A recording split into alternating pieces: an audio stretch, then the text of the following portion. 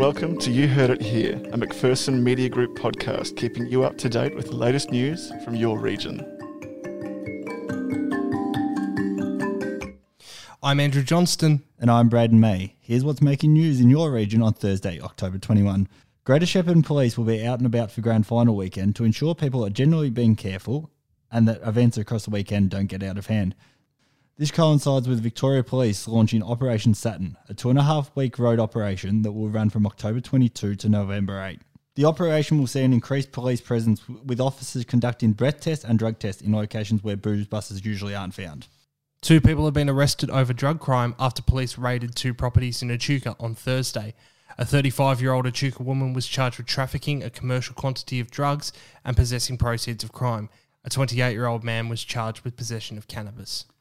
Demand for food relief in Greater Shepparton has exploded by 98% this year compared to 2018, the Food Bank Hunger Report has revealed.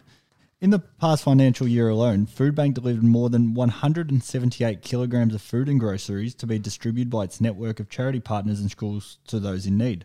That's almost a doubling in demand compared to the 2018 financial year, where almost 90,000 kilograms of food were delivered to the region. Echuca Magistrates Court matters adjourned earlier this year due to coronavirus have gone online. The move is to clear a huge backlog of cases caused by the virus. Some high-priority cases have been heard in person during the pandemic. Shepparton religious groups are hoping for good news on Sunday in regards to the easing of restrictions. There's been little loosening of restrictions on places of worship since regional Victoria emerged from the second wave of the coronavirus. While the cap for outdoor gatherings increased to 20 people on Sunday, October 18, only 5 people are allowed in religious buildings to support the live streaming of the service. Today's coronavirus updates. There have been a further 5 cases across Victoria in the past 24 hours, though no further deaths.